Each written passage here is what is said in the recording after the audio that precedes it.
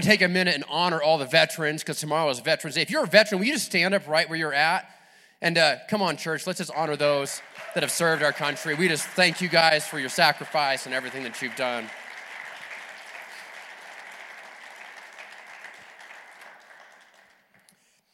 Yeah, absolutely. Oh, man. So, little update. I sound better than last week, and I feel better than last week. If you guys weren't here last week, I was like terribly sick, and I don't know what I was thinking. I'll be honest with you. Yeah, I'm kind of an optimist. You may not know that about me, but the glass isn't just like half full. It's always like 75% full. And so on Friday when I wasn't feeling well, I thought, I'll be over it by the morning. And then Saturday, I was really, really sick, and I thought, this is the worst of it. I'll be over it and be good for tomorrow. And then Sunday morning, I got up, and I was like, oh, dear God, what was I thinking? And made bad decisions. But sometimes that happens, doesn't it? Guys, guess what? Today we have something. We have Connect class happening today. If you're new here and you want to get connected, this is your next step in getting connected around here. It's actually after the second service. And so you can hang around and get two services if you'd like, or you can come back right after. But we have free food, so we have lunch provided, we have childcare provided. All that stuff is ready for you. We would love to help you get connected around here. And we kind of tell you the story of the church and where we've been, where we're going, and how it all fits together and how hopefully you fit together into the church. And the second announcement I have is this is Love and Laughter. And the ladies event is coming up. That's right, ladies love this thing. It is the last one of the year. And I know that they are talking about angels in the Bible because we're heading to Christmas and there's all this angels and Jesus and the manger and all that stuff going on. And so they'll be talking about angelic encounters in the Bible, and it should be a good time. And if you're visiting with us today, this is your first time here, I'd love to get to know you. I'll be hanging out in the lobby after church.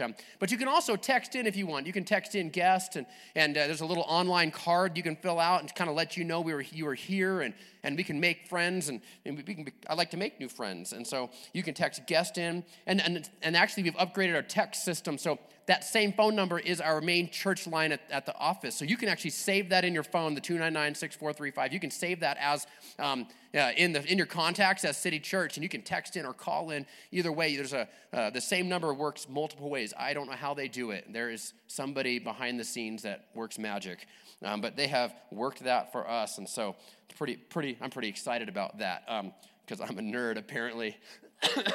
And then also, if you came prepared to give this morning, this is a time you can do that. You can do it electronically by texting in or going to our website. And if you came with a cash or check, there's drop boxes throughout the building that you can find and give as well. Guys, we are in a series called Stranger Things. Stranger Things, and there's a TV show that we were kind of inspired the series, and if you know the TV show and you've walked through the church, you can see like all these decorations, and we've been covering the different stranger things in the Bible and different things that kind of spawned from that, and so if you haven't seen the TV show, it's okay. You don't have to have seen the TV show to know what we're talking about because we're preaching out of the Bible, but we thought we would just kind of have a fun decorations and stuff like that. And so this morning, I'm going to talk to you about a strange thing that Jesus did. The strange thing that Jesus did. And so if you have your Bibles with you, you can open them up and to the book of Matthew if you'd like, or if you have your app on your phone, the book of Matthew, chapter 21 is where we're going to be. But what we're going to talk about is Jesus and something that he did. And so he was traveling from one place to another place. And in verse 21, and we're just going to jump right in. So in verse number 21, it says this: in the morning, as he was returning to the city, he became hungry. And seeing a fig tree by the wayside, he went to it and found nothing on it but only leaves. And he said to it, "May no fruit ever come from you again." And the fig tree withered at once. It's kind of funny, right? Like we don't think of Jesus as being this way ever, right? I always like to think of Jesus as like the kind and sweet Jesus and the healing the sick Jesus. And we have like this idea of who he is. And then all of a sudden you see Jesus, he's hungry, there's no food, and he curses this tree and it dies. It's like, doesn't it seem random to you? It seems like this really strange moment in the Bible. And so I got to ask, was Jesus hangry? Like, was he hangry? You know what I'm talking about? Like when you have food, you're happy, and when you don't have food, you get angry, and it's like the hunger and the anger. Was Jesus hangry? I almost think that Jesus was hangry. that he had this moment where he was hungry, he goes to get it, and he's like, there's no food. And Jesus and I are the only people that have ever done that. You get angry and you start to get mad at things, right? It's interesting, this story is recounted both in the book of Matthew and in the book of Mark. And if you aren't familiar with the Bible, then the New Testament starts out with Matthew, Mark, Luke, and John. And it's 4 testimonies of Jesus' life and what had happened. And just like in normal life, if you have 2 people witness the same thing, they will see some different details from time to time, which is why multiple witnesses in a criminal case are so valuable, because you see different angles. And so this is really interesting is that the book of Mark, he tells the story, and there's a couple of different details. One of the things that he said is, in the book of Mark, he added this. He says, the figs were not in season. Wait a minute. You mean to tell me that Jesus went up to a tree that had leaves all over it, but no figs, and he cursed it, but the figs weren't even in season? Like, is he expecting this tree to have something that it's not even supposed to have? Doesn't that seem like unrealistic? like you know what I mean? He's expecting it to have fruit and it doesn't have fruit. I mean, I'm just telling you, this whole story is so strange to me. And so I thought, I'm going to take a deeper look in this, and I started doing a bunch of research on figs and fig trees and seasons, and because, you know, I'm a pastor, it's what I do. I start diving deep into this thing, and here's what I discovered. That even though there wouldn't have been ripe figs on the tree, and they think this happened in April, based on all the theologians and the smart guys, so even though there wouldn't have been ripe figs on the tree in April, there should have been what was called pagums. Pagums? I'm not sure.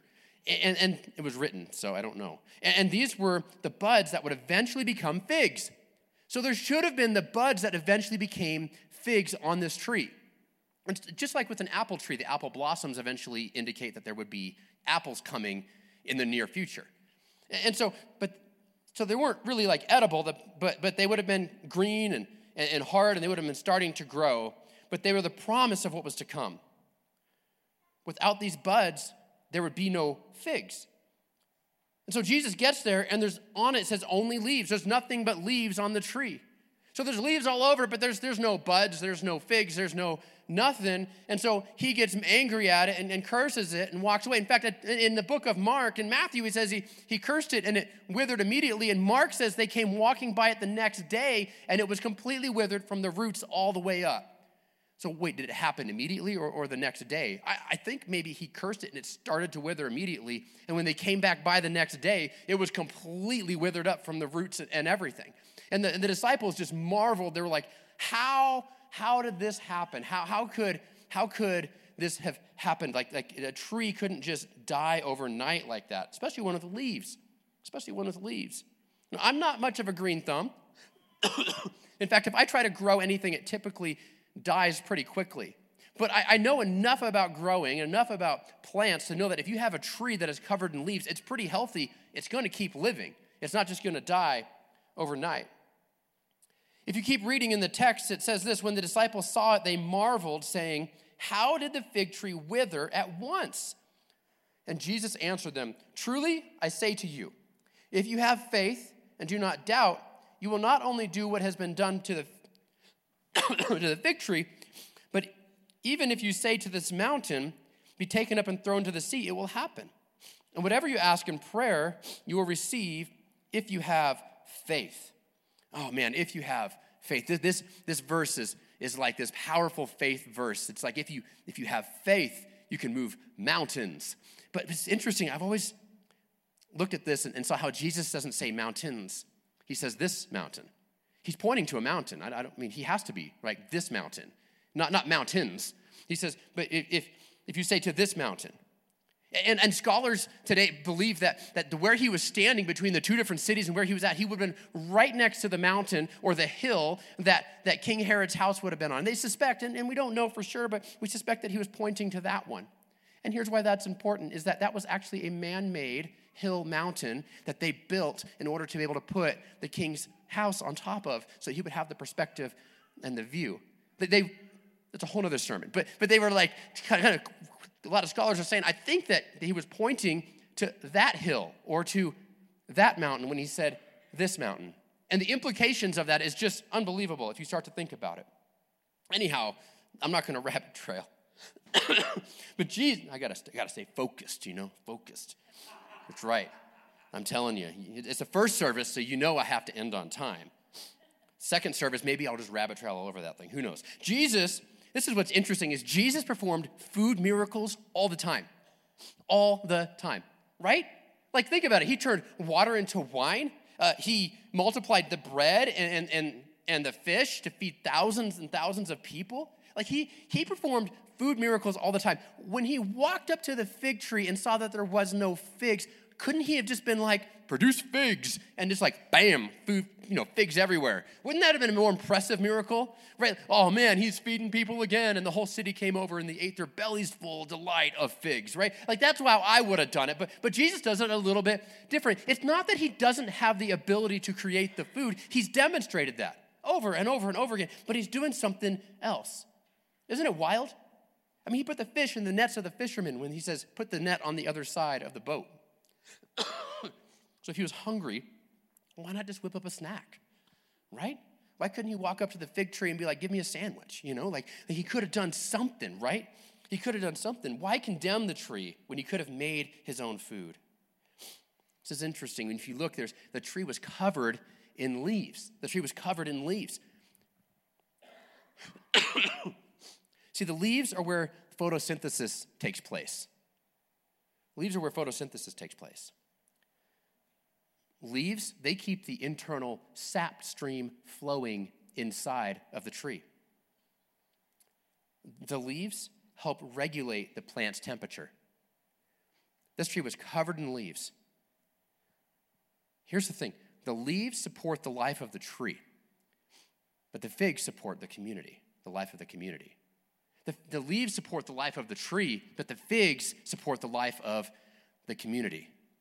So the tree had plenty of things going on to support itself, but the tree wasn't doing anything to support those who were around it. It was a big tree. It had to have been. In order for Jesus to be walking down the road or down the path and to see that and walk over, it had to be large enough. And it was covered in leaves, so it would have been the indication that it was a tree that was growing and healthy, and there would have been something there for him to eat. When we look at this, we're seeing Jesus passing judgment on something he was taking up space. It was sucking up resources, but not giving anything back to the community.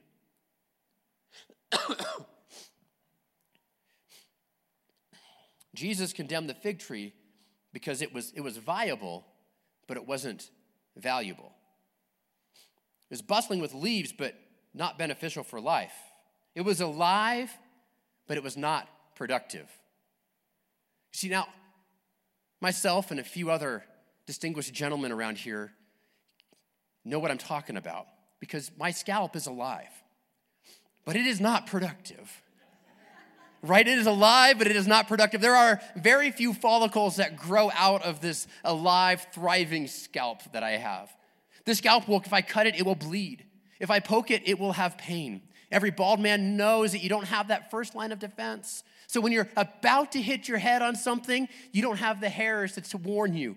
Every bald man's like, yes, I know what you're talking about. And you gash your head and you hit it hard, and harder than most, at least I think. And so you have this thing that it's alive, but it's not productive. It feels pain, it bleeds, it does things, it sheds skin, it's growing, it's there. In theology, there is this concept that was developed by St. Augustine, and it was expanded upon by the likes of Martin Luther and Karl Barth. But this concept is this. It says, homo incurvatus in se. And that's a Latin expression. And it means this: humanity curved inward toward itself. Humanity curved inward toward itself. It refers to the mindset of focusing on oneself rather than focusing outward on God and the community.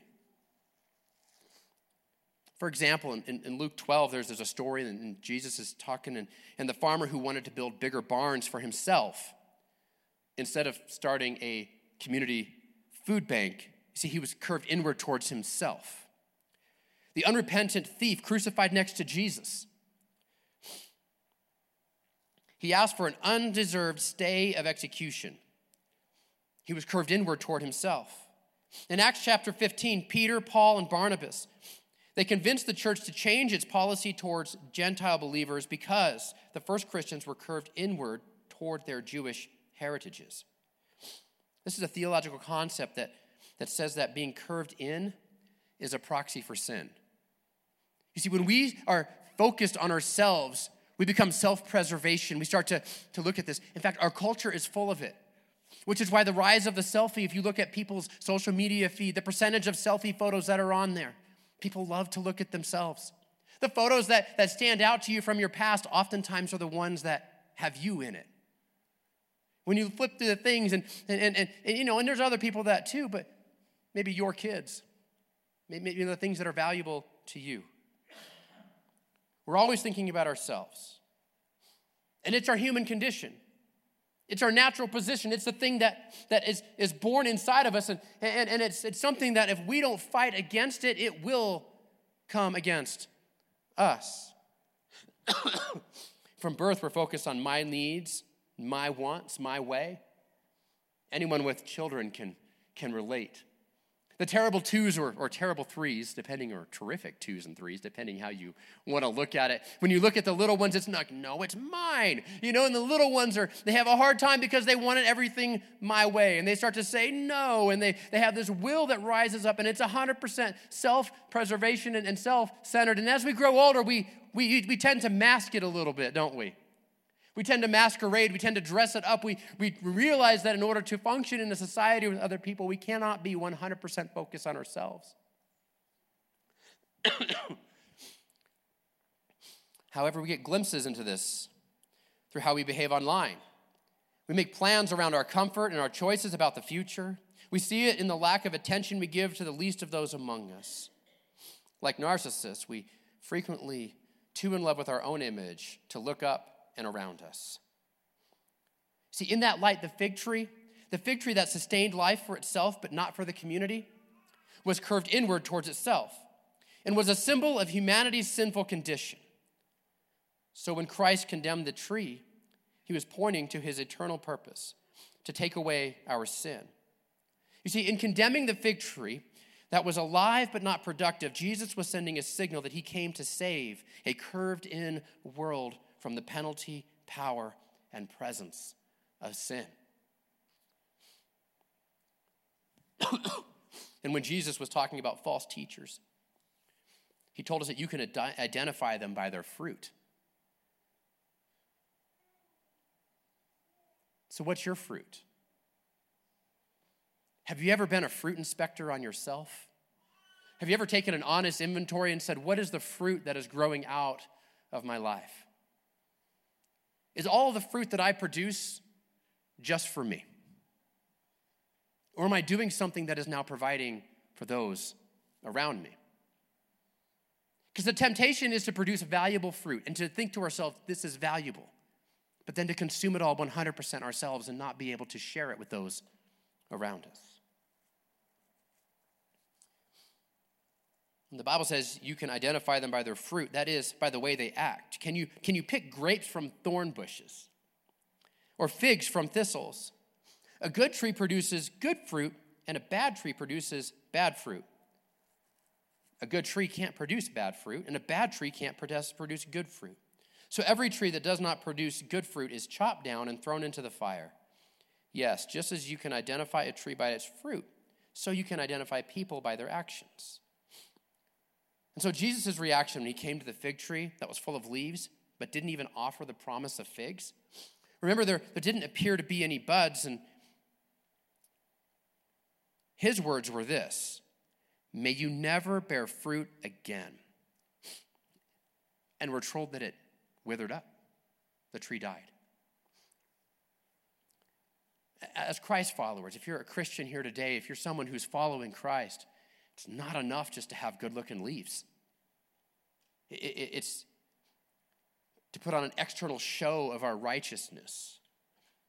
Jesus talked about it in this way. He talked about when he spoke about people who were like bowls that were clean on the outside and dirty on the inside.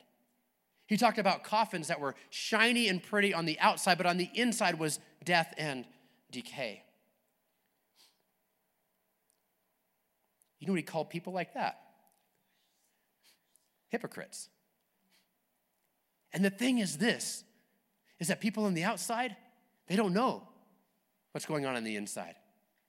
This is the thing, is that in order for you to examine the inside, it's you and Jesus. It requires a one-on-one relationship and a moment of honesty with the Lord. God, what's going on the inside? So there's a few things I want to point out from here. Number one is this, is the leaves don't count if there's no fruit. The leaves don't count if there's no fruit. In Luke 6, it says a good tree can't produce bad fruit and a bad tree can't produce good fruit. A tree is identified by its fruit. Figs never grow on thorn bushes and grapes on bramble bushes. And Jesus wasn't talking about trees, though. He was talking about those who would choose to follow him. In Luke 13, it says this, and he told this parable. A man had a fig tree planted in his vineyard, and he came seeking fruit on it, and found none. Apparently there's a problem with fig trees. I don't know. And he said to the vine dresser, look, for 3 years now I have come seeking fruit on this fig tree, and I find none.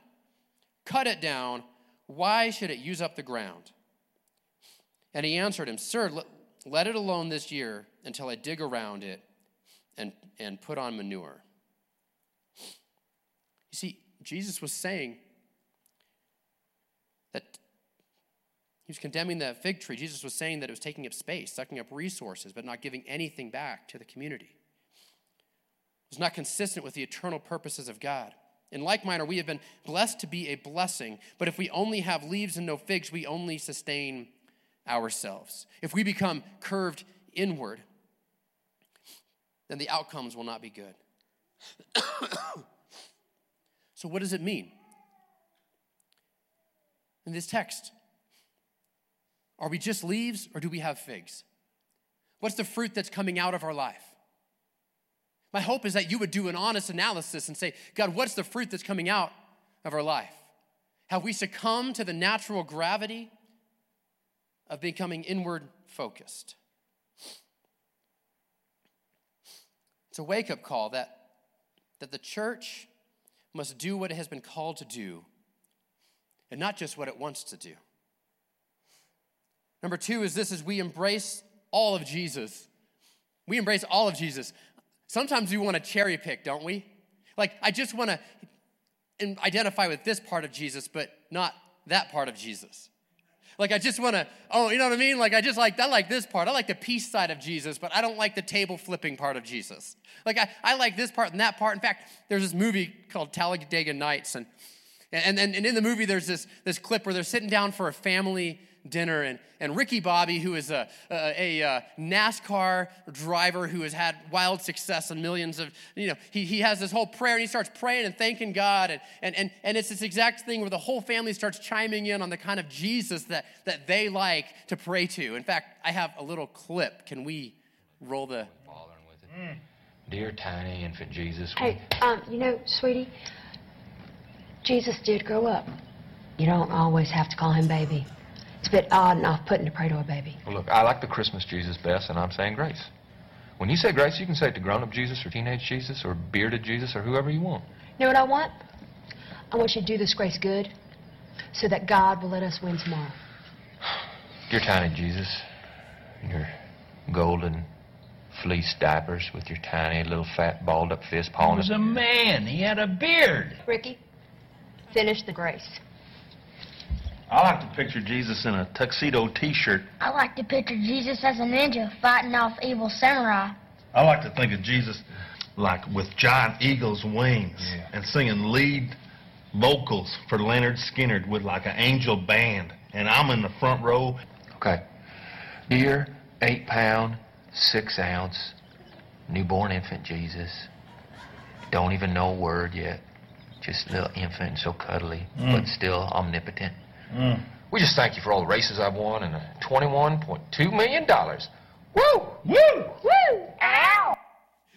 We like baby Jesus, right? In a manger Jesus. We like to picture him just little baby sweet cuddly Jesus. We like the Jesus who said, peace be still. You know, I really love the Jesus that gave the woman at the well a second chance. Because golly, you know, I could handle a couple second chances every now and again. Like, I like that Jesus. I like the Jesus who honored the widow's mite. Just put that little tiny piece to God and he's excited. And if we're honest, we want a Jesus who treats us with soft hands and low expectations. I want a Jesus who carries me gently and doesn't expect anything from me. He's going to do everything for me. He's going to pave the way so that I can walk on pillows.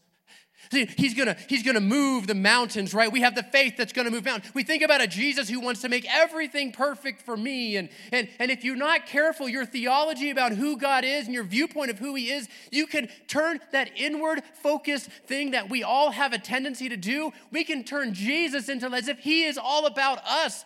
And that's not what the Bible says. In fact, we should be all about him. We should be all about him. And what does God want for our life? Because I can tell you that God has you here on purpose, for a purpose, to go do something, not for your benefit and glory, although you may get a little bit of that along the way, but it's for his benefit and his glory. Amen. Right? So Jesus isn't all about you. We should be all about him.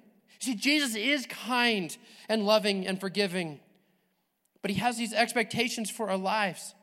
Like he wants us to be the light in the world. And you don't know what light is until you've experienced darkness. You don't know what freedom is until you've experienced bondage. You don't know what joy is until you've experienced pain and suffering. It's a package deal. And if you're going to be light in the darkness, that means you must take your light into the darkness and let it shine. Amen. He expects us to walk by faith and not by sight.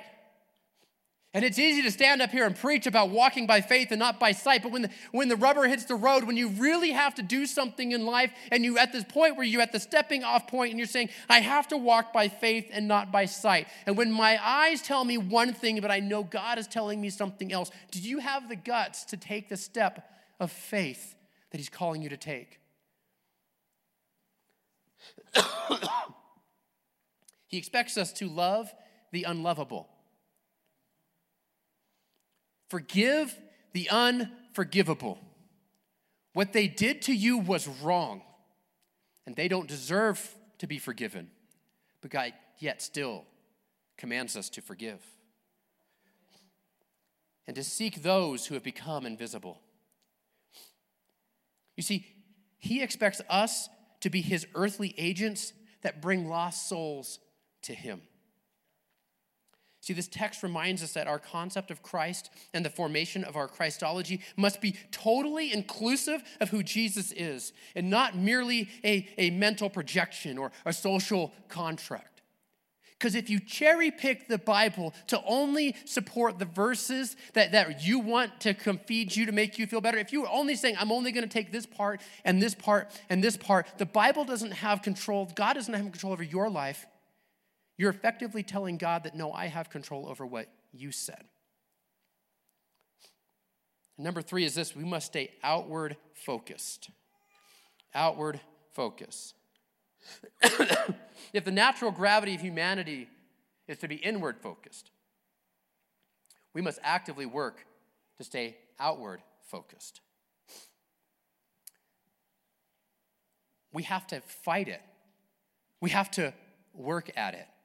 The natural gravity of every organization, whether it's a church or a business or a nonprofit or a club or any kind of organization, when you get a group of people together, the natural gravity of that organization is to become insider focused, to cater to the needs of those who are here today without regard to those who are not here yet.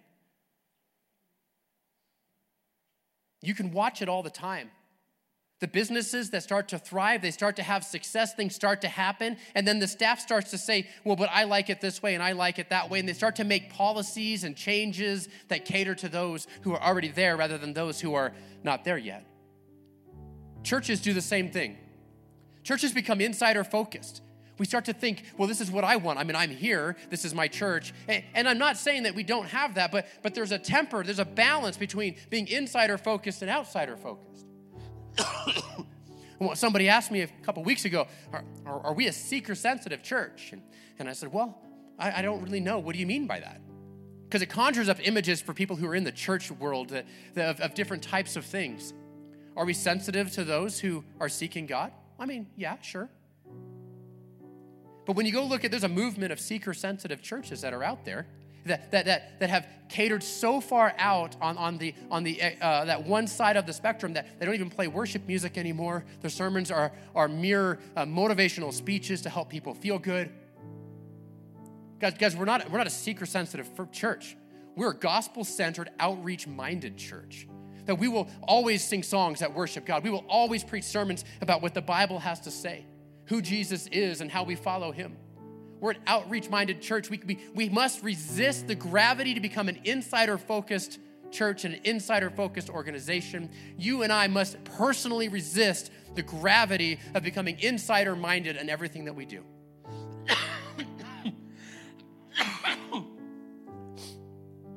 I've realized that I don't have to stand up and preach a sermon that says, think about yourselves from time to time. Because we have no problem considering our own personal needs. But are they tempered? Are they in balance? Do they fall right behind the needs of what Jesus is calling you and I to do? Has our needs risen over the top of what God's call in your life is? Because that's the gravity we must fight against at all times. It's interesting. You see, this is why we need Jesus. Because left to our own devices, we will become fully narcissistic, self-focused people.